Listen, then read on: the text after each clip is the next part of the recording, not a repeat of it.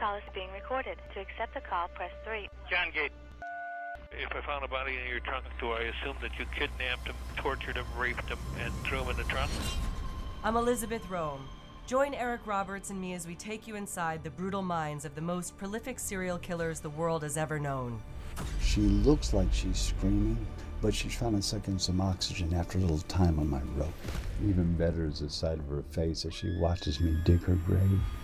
In season 1 of Killer's Vault, Gerard Schaefer, John Wayne Gacy, Richard Ramirez, David Gore, and Toolbox killers Lawrence Bittaker and Roy Norris reveal their disturbing childhood memories, the thrill of taking lives, and their desire to kill again. One whore drowned in her own vomit while watching me disembowel her girlfriend. Through never before seen or heard letters and phone calls, these personal accounts of murder and mayhem will be unleashed for the first time as we open the Killer's Vault. Welcome to The Alarmist. This is a special episode about the Killer's Vault that's going to air on June 28th. Let us begin. The fifth most decorated NYPD police officer in the history of the force. He has been through a living hell himself, and he is a very fine-tuned individual who understands the mind of a murderer. Let's bring on Rob Sia, and let's talk about this. Hi, Rob. Hey, Jesse. Nice to meet you. Pleasure. Nice to meet you, sir. Wow. You have, I read your history, and what I'd like to understand is how you go through what you go through, questioning your own, the corruption that's around you, to be going through all this type of stuff. And then suddenly you're led to dealing with the most heinous murderers in the history of America that America's ever fostered. Give the viewers some insight about you that might not know who you are. I was an NYPD detective through all of the 80s, and I got off in 1997. I got injured and I got off the job. And then but I was always interested. I mean, I worked a lot of cases, as you can imagine, throughout the 80s and the 90s. I was in major case narcotics, so we were handling drug murders, and so I've been through all of that, my entire life. But there was a serial killer back in the 80s in Williamsburg, which is now a really upclass neighborhood. But back in the day, it was a mess, and there was a serial killer that was murdering back then, and we never caught him. But I got extremely interested in it back then, and I studied through it, throughout the years. I read tons of books, I did a lot of research, and then when we came upon the letters for our podcast, Killer's Vault, I was blown away, and the reason I was so blown away is I actually got I sort of got sick when I was reading some of the letters as a detective. This is from Richard and Barbara Dent. Yeah, that's right. We got there. Now, how did they get access to this stuff? And Richard I would like to get some backstory. Yeah, Richard and Barbara, they started writing. They started this letter campaign probably back in 90 or 91, something like that, and they continued writing until Richie died, I guess, in 2005, 2006. So as you can imagine, there's thousands of letters that they accrued, and they right across the board they contacted most of the serial killers throughout those years and beyond. Schaefer, Bundy, all the way up through the 70s until he passed away. And so I was reading some of the letters, and as a detective, when you come across a dead body or there's multiples, a horrific scene, you're kind of detached from it because that's your job, and I can't explain it. But when you read the letters, and there is corroboration from some of these letters, or court testimony, which I've also writing these podcasts, I would have to corroborate a lot of the material, and when there is corroboration, and the writer is detailing how he murdered these people, the joy with which he had when he was writing it to relive it, and just reading the incredible brutality that they visited upon these kids, these girls. I mean, it just is. It was horrific. You said a moment ago that you actually got sick. You have seen everything. Yeah. For you to get queasy, what was in those letters, Robert, that we've never heard before that maybe you can share with us? Sure. These particular killers were the toolbox killers, and they were active from '79 until from June of '79, and they got caught in October on right after Halloween. And what was their signature and how they murdered people? They were using they would strangulation, but prior to it, they were sadists. So they would torture the girls using commonly found items in a toolbox, and they would do doubles. They would grab two kids, and their whole objective. They met each other in prison, and their objective when they met in prison was, we want to kill every age of the teenage for a teenage girl, 13 through 19. That was their objective when they got out. Once they got out, they both got out within months. They met, they started doing cold runs. They found the place where they were going to do their, the rapes and the murders. And they started abducting girls right out of the van. Some were hitchhikers, some they coerced into the van. And so what were some of the things in the letters that you discovered that we don't know about that maybe you can share that really is kind of mind-boggling? Yeah, they would use the vice grip pliers to and ice picks. So they would take an ice pick and ram it straight through a breast, and then they would twist it and pull it and rip it out. They would use the vice grips to mangle and mash their breasts, their nipples. They would tear them off. And they were taping this on a tape recorder. They filmed all of it? They were taping it, and they were taking photos. Don't forget, this is 1979. So, but long story short. And do you guys have copies of this stuff? Yes. When they were abducted, one of the tapes was found inside the van that they used, which they called the Murder Mac, a GMC van that they both bought for the purpose of committing these crimes. And when the tape was played during the trial, half the courtroom ran out within the first minute because it was so horrific. The girl's screams that they had to call a. So the jury was actually watching this. No, they weren't watching. They were listening. That's even worse. Yeah, they were listening. But what they did also was they would take Polaroid photos while they were torturing them, so you could see the horror in their faces, and then you're listening to it. And these guys would put it in there, like you would put a CD in your car. They would put it in and listen to it as they drove, and they found it extremely funny. But what really got me sick was because it had been corroborated by 5 different witnesses, jailhouse witnesses, and everything they said all matched. And what just nauseated me was the detail and the time that they took to torture these girls. They had 2 young girls, 13 and 15. They were friends. They had them for 2 days in their van, and they just eviscerated them for 2 days. 2 days. They would tell one girl that they had their last victim. They got her coming out of a church meeting, and they abducted her. They pulled her into the van, drove off, and after hours and hours of torture and rape, she asked them, "Do you mind if I pray before you kill me?" And they just laughed at her. They took a wire hanger, which was their signature. They wrapped it around her neck, and they used the vice grip pliers to twist it and slowly strangulate her. So I've just been informed that we have a special guest. Can you introduce him? Rob Webb is our special guest. And tell us a little bit about him. Rob Webb is an amazing individual. Rob Webb we found Rob Webb through our research. He has been collecting letters from serial killers from probably 1990. And his collection is so interesting and intense because the way that he wrote his letters, he really had a purpose. A lot of folks write letters to, it's very surface stuff. But Rob Webb, his letters were he was exploring, and he was also sharing his life with these killers, and I'm sure he'll tell you why. But reading his letters, the responses from the killers, it was very deep, very personal, which allowed us to learn a lot about the killers, but also gave me a lot of insight into how to write their backstories and their stories, their current stories. You're the surprise guest I've been told about. So explain why this is a surprise, which and what you do.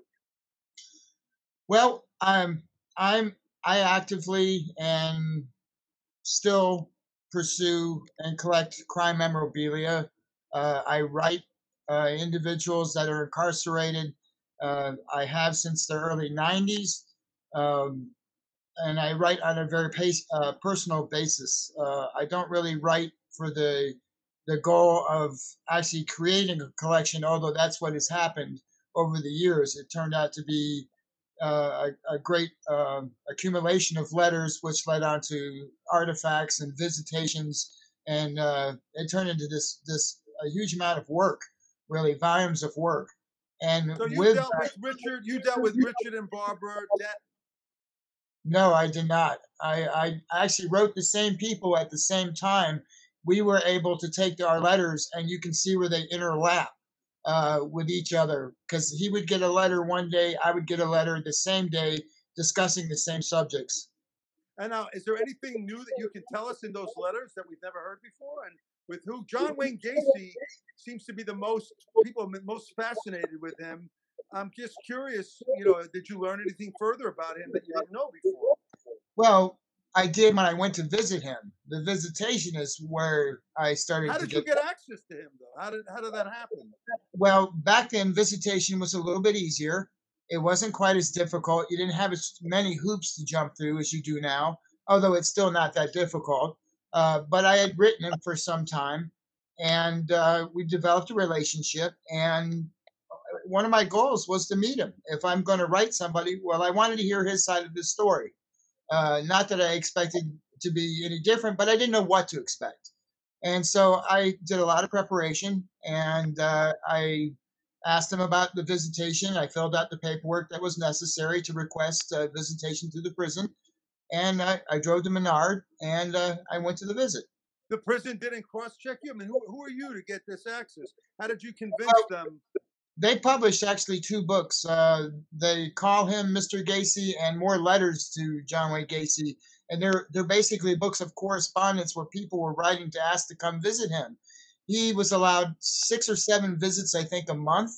And with that, he allowed me to be one of those visits. Now, he got so many requests from all the different news agencies, but he was not going to just give away his visits to those people because he didn't feel it was going to be beneficial to him.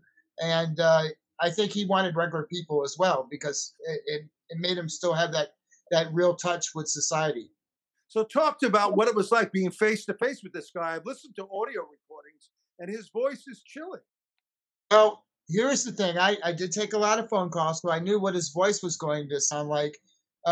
Really, the whole experience, just talking about the visitation, it's a story upon itself.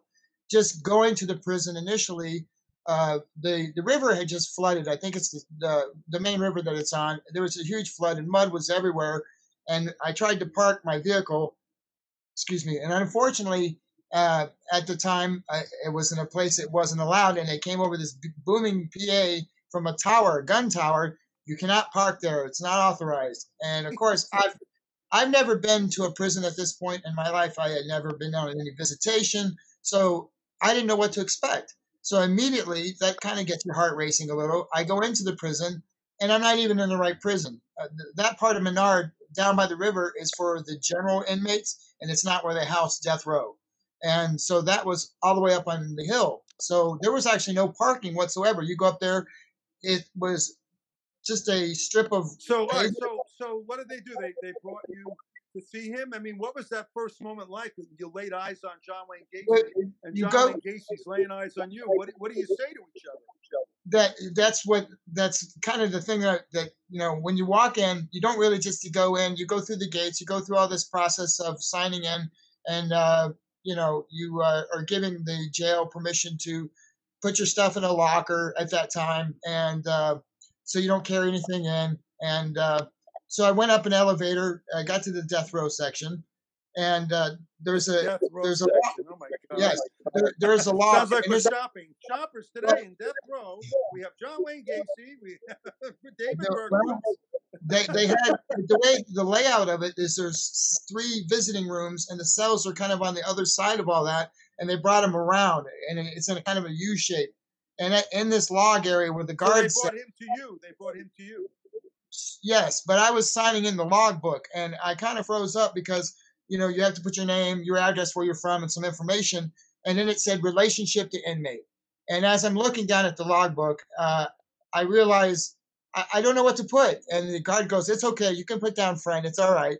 And he kind of laughed because he saw me lock up, and as I was putting down friend, they had brought John around the back, and his voice, it was like, "Hey Rob, how are you?" And He said, "Hey Rob, how are you?" Like yes, like because he some knew lost buddy. oh yeah, well he knew he'd expect me, and it caught me off guard. And I had a friend with me, of course, that I tried to get him to write and stuff, but he wasn't quite as into it as I was. But so he caught me off guard. It kind of startled me. So you go through a sally port. I don't know if you know what that is. Now, what's a Sally port? A sally port basically it's a set. They had vending machines. They had a gate, and it's a little space, and then another gate. So they put you in the sally port. That's the area between the 2 gates. So you can actually be locked in, and then they open the one, so you don't have access just to run in and out. So then they let you into visitation. So we go in and we sit down in the room. The table is about waist high, metal or so, and there's 4 stools. So what's And the first thing? What's the first thing that you ask him, or did he ask you a question first? What struck me, immediately is when you look at the individual and what you imagine, and this is what was going through my mind. His stature, I was expecting this larger than life individual, and because of everything you read and everything you start to build up, and the way we talked on the phone and some of the letters and everything, it just made me think, larger than life. He was going to be this massive individual. When the reality was, he was just a couple inches taller than me, and I'm not very tall myself, but he was just a heavy set guy. Now, And when you hear him speak, when you hear him speak, and you hear that voice that you've heard over audio recordings, I mean, you must study that voice. I mean, that's kind of what you do when you're profiling somebody. When you hear it on the phone, and then you're hearing it in person, what was the differences that you noticed? Well, it really was his approach, because he got up behind me and put his hands, and he's in handcuffs, but that's it. And he puts his hands on my shoulders, and he leans down and He's allowed whispers. to touch you. They allowed him to. They allowed him to touch you. Yeah, you're in a little room, and the camera's up in the corner of the room, and so But they you watch. had to have contact with a death Yes. row inmate. Physical Yes, you could. contact. Yes, you could have contact. Back then, you could, Not especially now. at that facility. Never. But Never. it depends on the That's facility, I imagine. So how did you feel when you have John Wayne Gacy with his hands cuffed, putting his Well- hands on your back? What, to comfort you? Here's the thing: when you know and you do take the time to research his crimes and his murders, he thrived on reaction. That was one of his things that was very important to him during the times he was torturing people. The reaction and getting that feedback. So exactly is what he was doing to me, was trying to elicit a reaction that may be not so positive, just due to the fact that he wants to make me very nervous or see what he can feel from me. And I knew this, so I just immediately said, if you do that, you're going to lose all the great books I've been sending you. I know I've been sending you all your good reading material. You don't want to lose your reading material. And when he seen he couldn't get that kind of reaction from me, So did you get a little nugget out of him? Something we've never heard before? Can you share it with oh us? yeah. Well, the one thing he did say though after that, he said, well, he kind of laughed because he didn't get me to react, but he said, yeah, you didn't really do so much, but my daughter brought my future son-in-law in, and you should have seen him when I did that to him. I scared the living shit out of him. And yeah, and So he did got he tell you anything? Did he tell you anything that that's a revelation? most certainly, I think, because I don't know if I would say a revelation, but he never really confessed to a lot of stuff. And I don't talk about the victims in name, but we were, after so many hours and we ate lunch with him, you kind of run out of things to talk about. And so we were just kind of sitting there. You ate lunch with John Wayne Gacy? Yes, because he What did actually they serve? he had the nerve to tell the guard, okay, as they put us in the room, he tells the guard, I can't believe my ears that you had lunch with John Wayne Gacy. People brag about having lunch. This is unusual. yeah, it's well, so what the death row inmates do is they make deals with the other inmates. So when they get visits, they forfeit their lunch. So we got the other inmates' lunch. So he tells the guard as we go in to sit down, deliver lunch promptly at 11:30, and the guard looks at him and he goes, "Yeah, John, sure, whatever." And that didn't really register with me at the time. Again, not knowing prison, not being in the system, not at that time knowing how things work. Well, it comes every day at 11:30. So he knows this. So it's his way of showing he so still what has. Did they serve? Do you remember? Do you remember what you? Oh yes, I remember. I remember completely because I just kind of picked at it and I didn't like it. And my friend ate everything because he was starving. And John told him, "Hey, look, you don't have to eat the styrofoam. You're going to get to go home today." You know, he had a great sense of humor. He was really funny.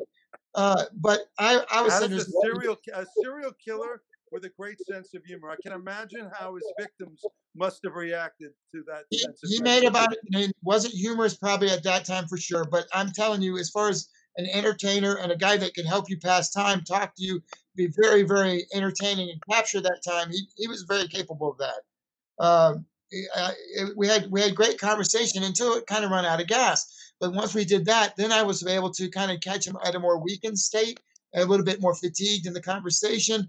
And then I started to get him to answer things, about the last victim. What did he answer?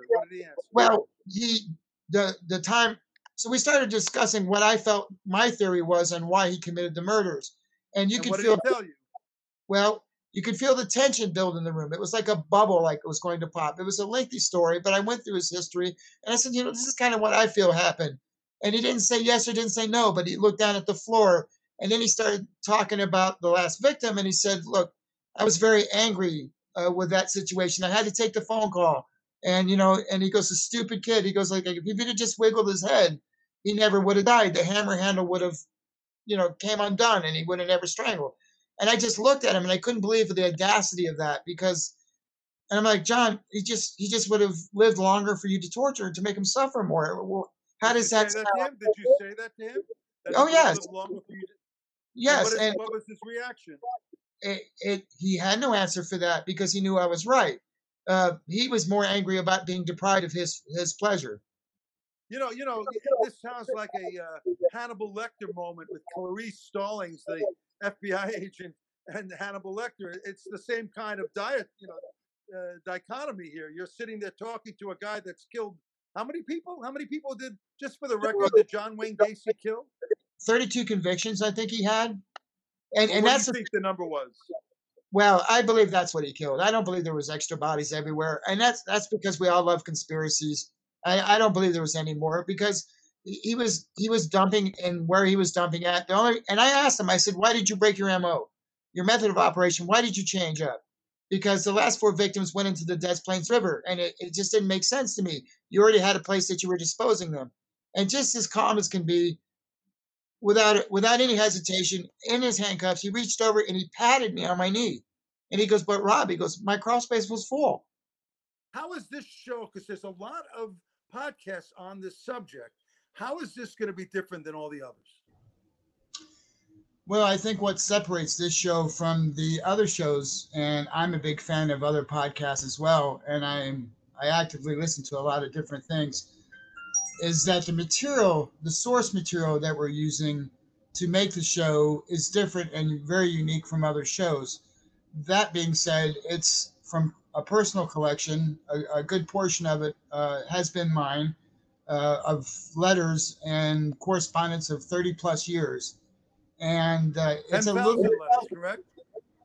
It's pretty close to that. It stacks. I wouldn't say that wasn't all mine, but it's a pretty big stack of letters. I can tell you that. At one point, I was actively writing 300 different inmates at one time. It's very interesting the fact that Robert, that you, Mr. Webb, that you were able to figure out how to get. Technically, it's what I do as a journalist. The aim is to disarm someone. How did you? How were you able to disarm these notorious, killers? I mean, it's some of the greatest, people I've interviewed in politics. They're pros. They don't allow you to steer any kind of conversation. They're always in control. How did you get that control from someone like John Wayne Gacy or David Berkowitz or someone like that? Explain the process, because that's a pretty big talent to be able to do something like that. Well, I think in my case, it wasn't a matter of me trying to seek control of the conversation. I think the narrative of the conversation was going to go naturally, and that's what my goal was. And by doing so, I wrote about my daily activities, and my letters were quite lengthy. And when I say that, within 7, sometimes maybe even 10 pages over a period of days. So I was actually kind of involving them into day-to-day activities. Now you have to understand, these people are incarcerated and have been for some time, or are going to be for some time, and those conditions, well, they're starved for normal activities in everyday life. I mean, when I spoke with Gacy during the visitation, I asked him if there was one thing you could do today. If I could take you out with me when I left, what would you want to do? And he told me he'd want to go bowling and walk on grass barefoot, because he had never felt grass at that time. Simple pleasures, simple pleasures. Now, what about his fascination with clowns? Did you ever get a chance to talk to him about that? Yeah. Johnny Depp, and remember, it was written about how Johnny Depp and Gacy were communicating, and how they were going back and forth because they were both fascinated with clowns. We all know how Johnny Depp ended up, but I'd like to know, did he ever talk about that with you?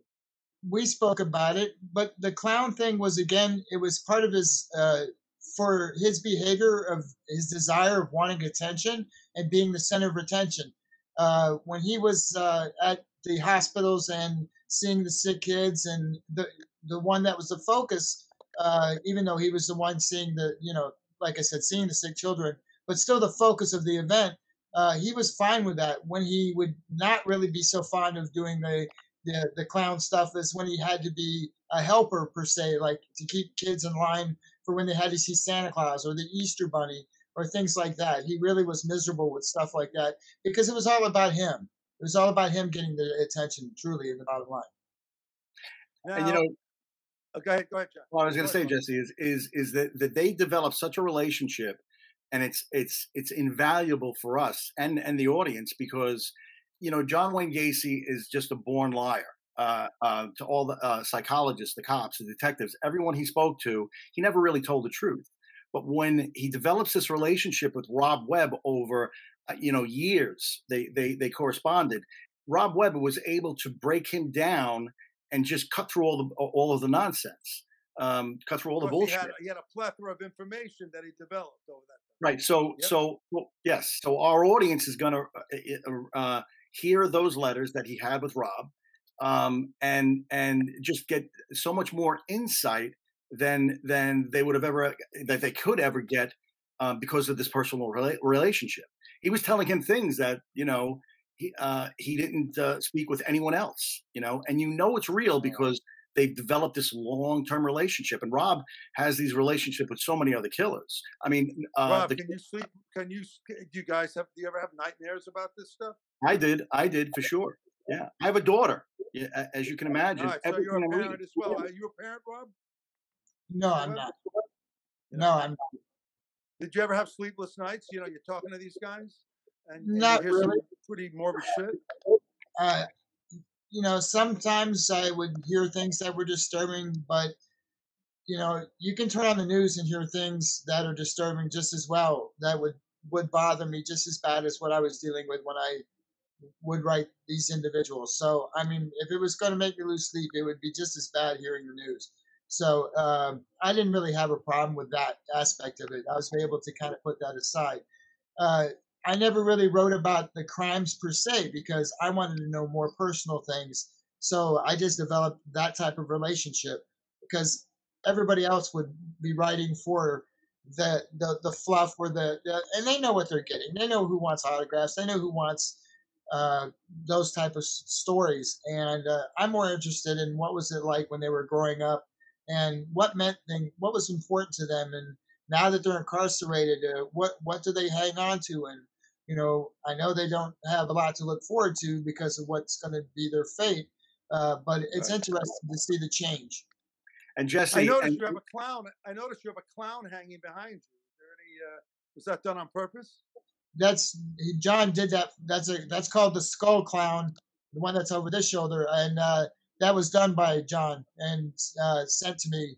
I got it through his art dealer, and it was personalized on the back a couple times, and it's something he did for me at the prison. Does Hey, it freak Jesse, you out a little bit? Go ahead. Go ahead. I just want to jump in. What makes Rob really unique, and his letters, and his help on the show, because he's working on the show with us, what makes it really unique is, and I'm speaking for Rob, and I hope he doesn't mind. Rob was able to get on their level because Rob went through some stuff as a young man, as a child, similar to some of the things that they went through. So Oh, that really? What was that you went through, Robert? Well, I didn't have the greatest childhood, but I won't use that as an excuse for things. But I was not headed down the greatest road, to be honest with you. And Were one you of the reasons, physically abused growing up?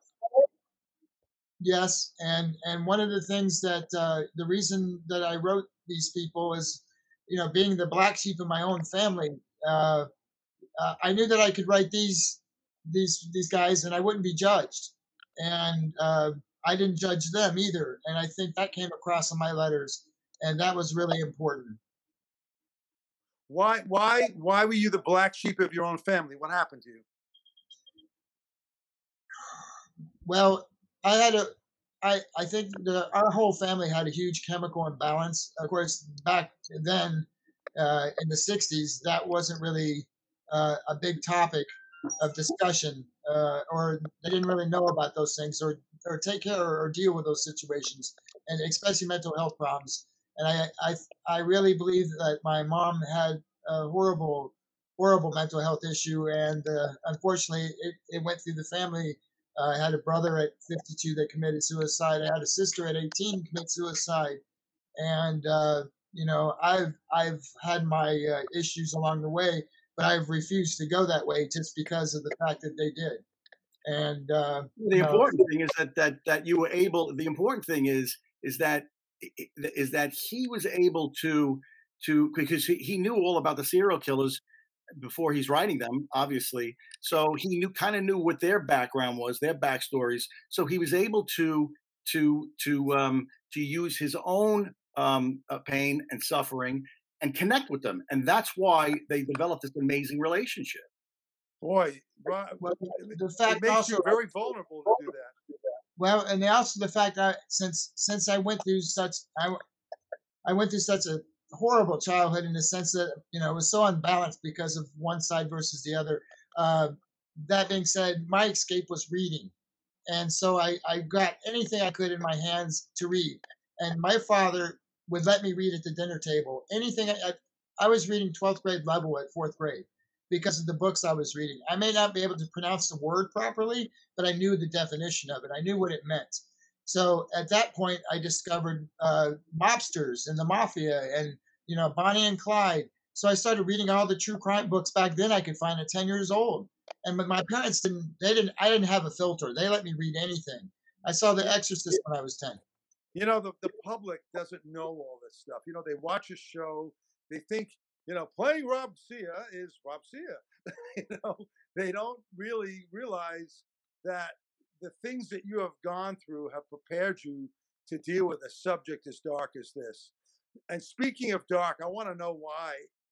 When you talk about serial killers, it's all men. Where are the women serial killers? Why? What is wrong with the men? Well, there are. I mean, there are female serial killers, but I think I don't know any. Can you enlighten us? Warnes. Yes. Go ahead. Yeah, well, Aileen Wuornos, just right off the top. I mean, you definitely have them, but when you find them, most of the time they're going to be in a partnered relationship. But then you'll have your individual ones as well. But it's predominantly white males. Yes, it is, and that's the category that it falls under, unfortunately. But you'll find. Why is that? Do you think?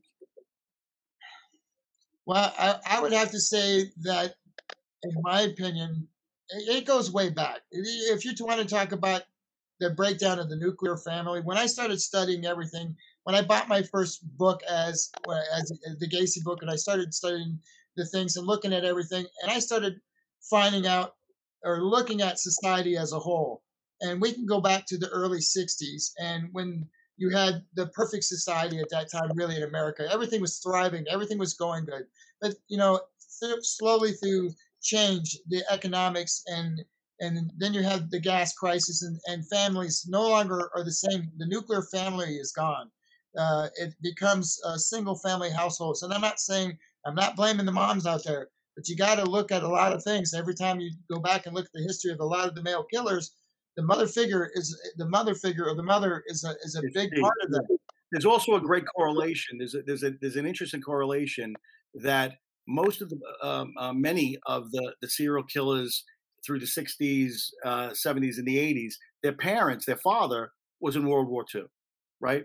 So when they came back, they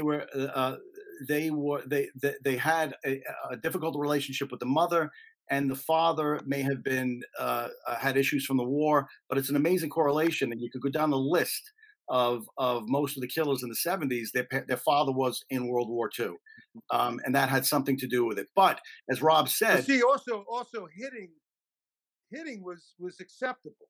Yeah. I have to say I'm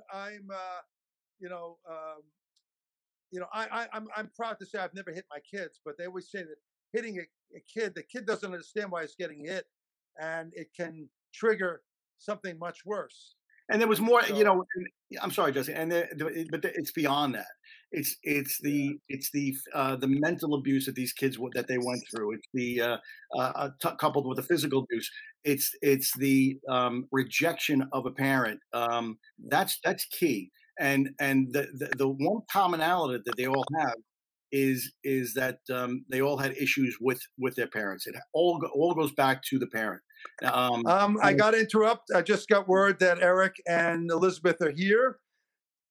Fascinating stuff. We could have gone on for hours. This is an amazing introspection into the human spirit and the human condition. And thank you, Robert Webb, for being so open and so honest.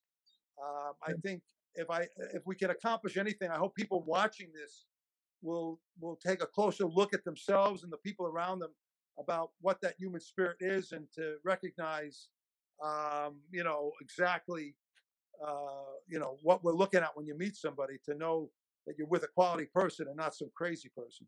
But you'll never know. You guys. Thank you, man. And now we have Eric Roberts, Academy Award nominee for Runaway Train, the classic Pope of Greenwich Village, nominated 3 times for a Golden Globe Award. Eric Roberts is the voice of The Killer's Vault, which is coming on network in June 28th. It'll be on every platform imaginable. The Killer's Vault. Eric Roberts, thank you for coming on The Alarmists. Hey Rob, how's it going? Yeah. Robert brought up a great point. What all these guys have in common, and what Robert knows about firsthand, obviously, is child abuse. I mean, they all have that in common. That is the root of all their evil, is child abuse. And sexual. Robert knows through his own experience. That's why he could identify and talk to them on a level that was right there at the heart. They got him, and he got them, and they knew it. So only a person who's been through that could really break down that wall with them. Well, it is so personal, and it is such a betrayal of your parents to you that you're scarred, buddy. You never get through it completely, and it's the most. I mean, it's like if you ever meet a person who has a terrible stutter, know they were abused as a kid. That's what causes that. Now, I was saying earlier, from the generation, we're all similar age here. Getting hit was normal. Getting hit, we never questioned it. I think as boys, we all saw the belt at one point in our life. Slaps across the face, bam, bam, bam, bam. Yeah. The statistics are that hitting a child, because the child really doesn't know why it's being hit, it's too young to understand, can trigger a serial killer. Is that true? I mean, were you hit as a kid, Eric, when you were growing up? Did you get hit? Oh yeah, it was part of discipline. Bam, bam. Don't do that. And Bam, your father, did you believe in hitting?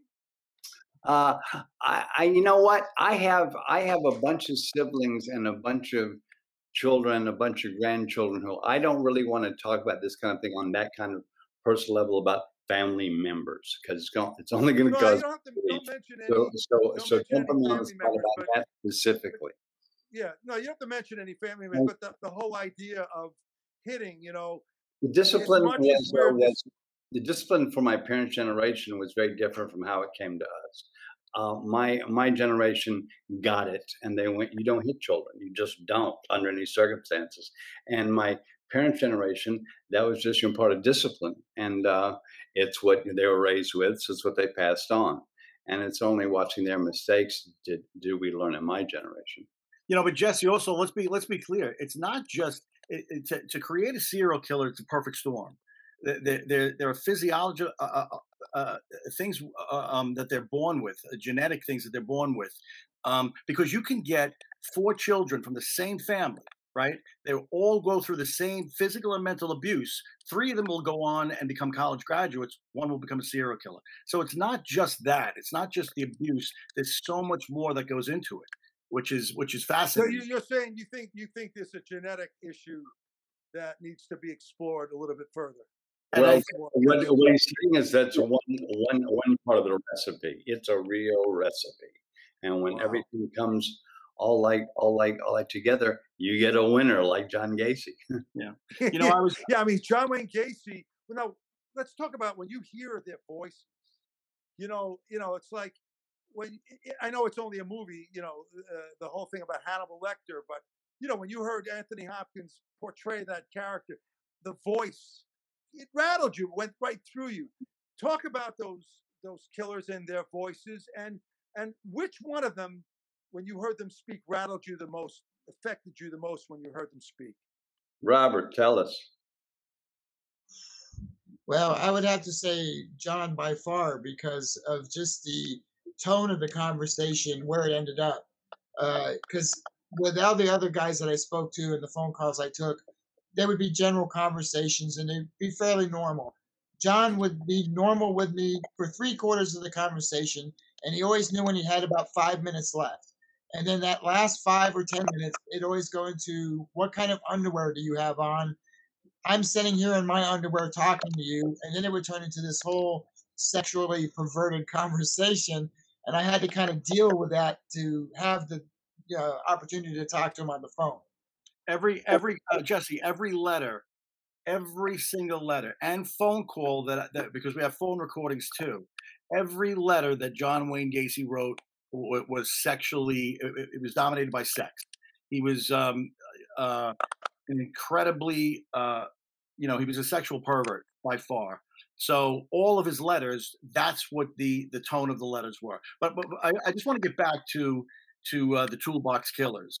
Rob Webb developed a really strong relationship with Roy Norris, who was one part of the Toolbox Killers. I'm getting to a point. While I'm writing the scripts for the podcast, he went through pretty much a neglected, pretty bad childhood. He was in and out of Bureau of Child Welfare, in and out of foster homes. His parents were very clear to him. He was unloved. Yet when I read the brutality that he did to these women, I could have left out the issues that he went through a childhood, and that would make him that much more of a heinous individual. But I just felt that and I don't think, again, kids go through the same thing, but they don't become serial killers, serial rapists, serial sadistics. He did. So I included it and his background so that there was some sort of context as to how he became this incredibly sadistic killer. But he considered Rob his nephew. A number of them. He was my big brother, kind of. That was Shawcross that wrote me as his nephew. Shawcross used to speak, and I apologize to correct you, but Shawcross used to write me, and everything was like, "Hey, how you doing, my nephew?" Because that's the way he looked at me, as he was my uncle. That's the way we kind of wrote. With Roy, Roy was definitely like my big brother. There's no question. And John tried to be a father figure. Oh my God. Incredible. It's so absurd. I mean, when you hear all this stuff, I mean, But the now things I have to ask you, Eric, because we're not living in a balanced world, and as we've seen over the last couple of years, there's a lot of crazy people out there. Are you worried? Are you taking extra precautions for your safety, your family's safety, because you don't know whose interest you're going to pick out there. You don't know if there's a serial killer that's going to watch this. I mean, you're a high-profile name. How do you take precautions to protect yourself to make sure that you don't have any repercussions from doing a show like this? I've already had about a dozen stalkers, and we've had to talk with the FBI about them every time, and we have to deal with it like grown-ups. You have to take it very seriously. It's not a game, and as we know from the examples that are out there, it can end very tragically. So you have to pay attention, and you have to give people credit for being insane, because some people are. And just have credit for being insane. It's like an oxymoron, I know, but it's also something that you should really focus on occasion. And just what got me so interested in, besides Rob's coolness, is in this whole project, is when he told me about Robert, and then also knowing what these guys have in common. Way before hearing Robert talk today. Knowing that these guys all had that in common, child abuse, and understanding that, and it's something we have to get out there, and we have to get out there properly, not just, oh, he was spanked as a kid. No, that's not. It's a whole, and the whole psychological abuse, the whole emotional abuse, the whole physical abuse, all of it, all put together. Then also with what they are like naturally, chemically, and so it's a recipe that has to be exact. But as these are examples of, it has been exact many times. I mean, there was a guy that Rob mentioned that he never caught, and they're out there, dude, and they're bad peeps, and they're spooky because you don't see them coming, because they don't look like wolves. They do not look wolfish. Nope. So we're all expecting a big bad guy. No, it's not going to happen. And they actually, from what I've read, they actually come out fairly normal. And they blend in. You would never know. Look at Robert. You would never know you're sitting next to the most likable, calmest, mildest man on the planet. Yet he's been through hell and back. That's how he knows how to deal with these people. You don't. I mean, and he said he could have gone down that road himself. He said that. Okay, look at him. Would you ever suspect that? No, I would never suspect. But you know what? After hearing this conversation and all, does it make you look at people when you meet them for the first time a little differently? Does it make you think twice if you meet somebody who's a little bit too quirky? I'm an actor every day, all day. Yeah. What about family members? Those cousins that are twice removed. You never know. They always say family sometimes treats you worse than strangers. You just never know. I mean, you look at Gary Ridgway. A good example. Gary Ridgway would keep his 3-year-old son or 2-year-old child in the backseat of his car to lower the sort of fear level. So a prostitute would come over to the car. She'd see the kid in the car, and she said, "Okay, he's safe." The moment she got into the car, she was his. So it's just incredible the ruses that these guys, and they're brilliant. They know how to do this. They know how to pull you in. And again, we explore that on this show through their letters and through the research and how we're telling the stories. We're able to sort of extrapolate, how these killers with their signatures and their MOs were. And the story. How does it come up with the name The Killer's Vault? Is by Robert being able to honestly do this in a way that nobody else could have done this because of what he knows. Yeah, it's cool, man. Thank you, man. It's Killer's very cool. Vault.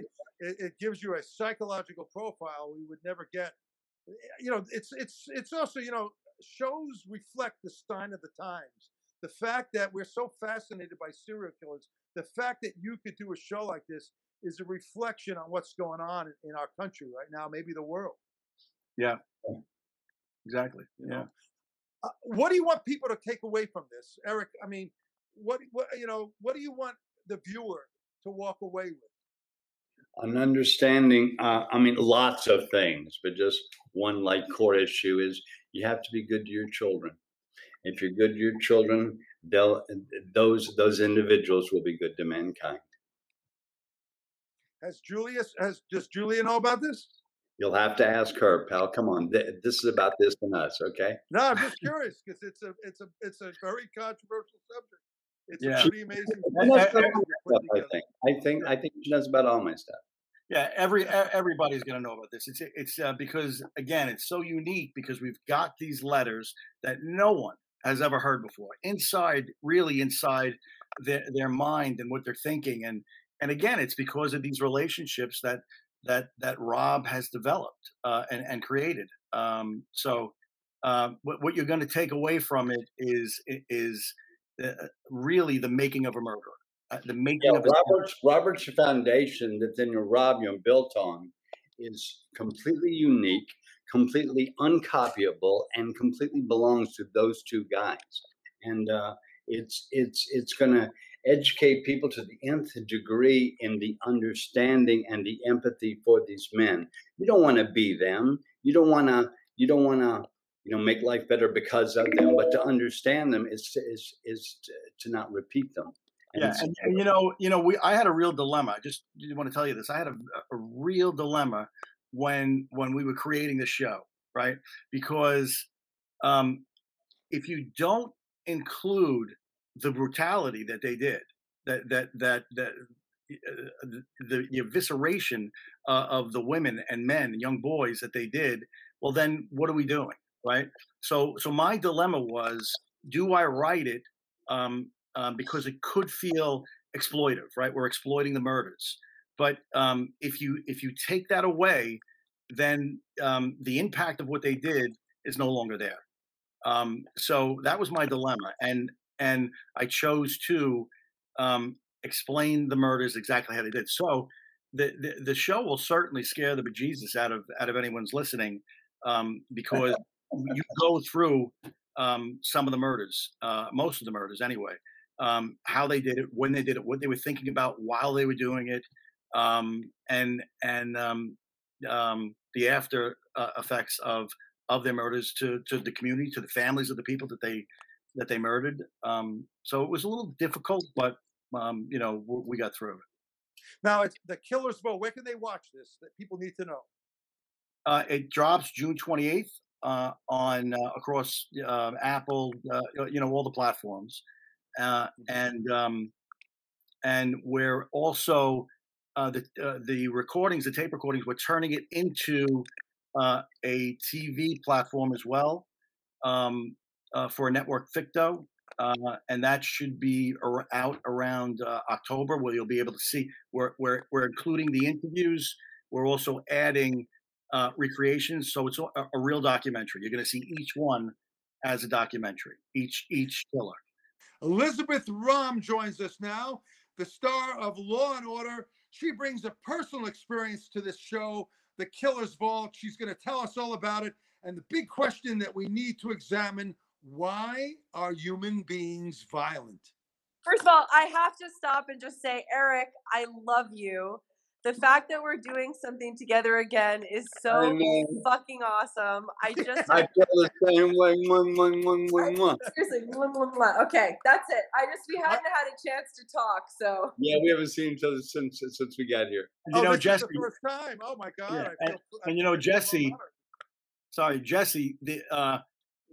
When we were creating the podcast, when we were developing this, the only two people that we thought of from the beginning was Liz and Eric, and we were lucky enough to get both of them.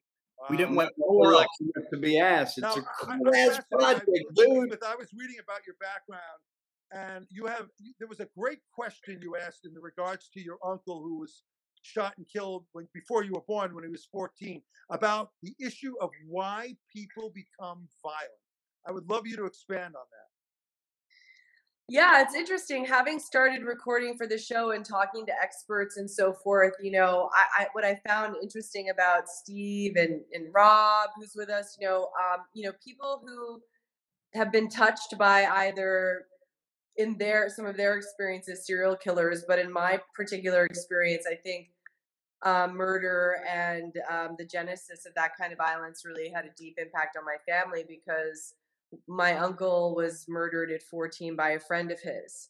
And, you know, I don't know how to say anything more impactful than that. I just think that it created a deep need for me to understand the criminal mind, and also the way we handle murder and the way families handle it. And, you know, this show, you know, is sensational. The Killer's Vault is unbelievable. Never seen, you know, before quite like this, but it's also a call to action to really sort of understand that kind of criminal mind, and putting that out there.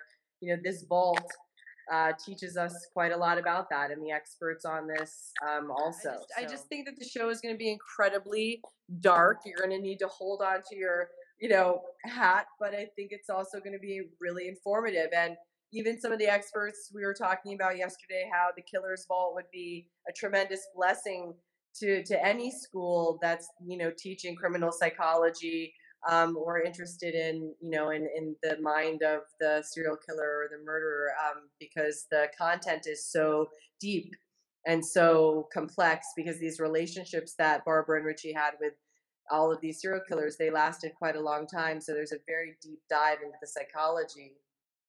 Well, Jesse, yes, a couple of days ago, Liz and I were talking, and I had sent her the witness transcripts to the Toolbox Killers. And, you know, I wanted to give it to her for context, because we're doing the interviews with some of the psychologists. And she started reading it, and she said that, and again, I'm bringing this up because we're all adults. We've all been through a lot of stuff in our lives. You know, Liz has been involved in FTV, and I'm sure that there were a ton of real cases that they derived the show from. So she was aware, but when she read that stuff, it really affected her, like it affected me, which is pretty interesting and telling about the content on the show. Yeah, it's very telling. I mean, I can't talk about exactly what I read, but you'll be learning all about it. And I think it's so cool and amazing that such a phenomenal actor like Eric is, you know, willing to embody, in a sense, reading these letters, and then the sort of intellectual analysis of it all. It's going to really go hand in hand. It's going to be a very, I really think it's going to blow people's minds. Yeah, Eric is reading the letters in almost in character. He's such a good actor, and he just working with him is incredible, because he brings to it, you know, when you read the letters, they all kind of will kind of fold into each other. But when he takes them and reads them separately, and he puts that sort of spin on it, it's just amazing, absolutely amazing, because you actually feel like that killer is reading that letter to you. Thank you, Rob. I love hearing that from you, man. Well, come on, man, you're my man. Well, but it doesn't surprise me, having made 2 movies with Eric. I mean, I was a fan way before I ever had the privilege of working with him as an actress, and love his wife, and, you know, just really such a fan. And then getting to make 2 movies with him, and then seeing what he's brought to recording, because of the sizzle that I heard, and just, I think it's going to really be shocking. It's very bold. I think it's very brave, this show, and I don't think people have ever heard to the degree about these particular serial killers as we're presenting from these letters. Yeah. Well, can I take the onus off me now? What like Robert did is lay a foundation here with these letters that is so intense, so hardcore, and so sobering. It is so sobering. It's like if you use, you'll stop, because it's so upsetting. This is reality. This is their reality. And Robert tapped into that, and then Rob built on that with this presentation of it and the educational aspect of why these guys are like this. It is the most moving, disturbing, and uncomfortably educational thing I've ever participated in, except there is the best docudrama ever made called Star 80 that Bob Fosse did. It's kind of the same difference. It's so accurately, unfortunately sad, but it's educational as can be. Great. Yeah, and really, and getting to know so much intimately about Ramirez and the Toolbox Killers and Gacy and Gore. I mean, I don't think that I had ever comprehended the depth of what I was about to dive into every day as we recorded this. I mean, it did get nasty in places, didn't it? Man, it got fucking nasty in places. I mean, some things I would read and I'd be like, hold on, I need a minute. Yeah, I would run to my wife. I would run, hey, Eliza, you won't believe this. Crazy.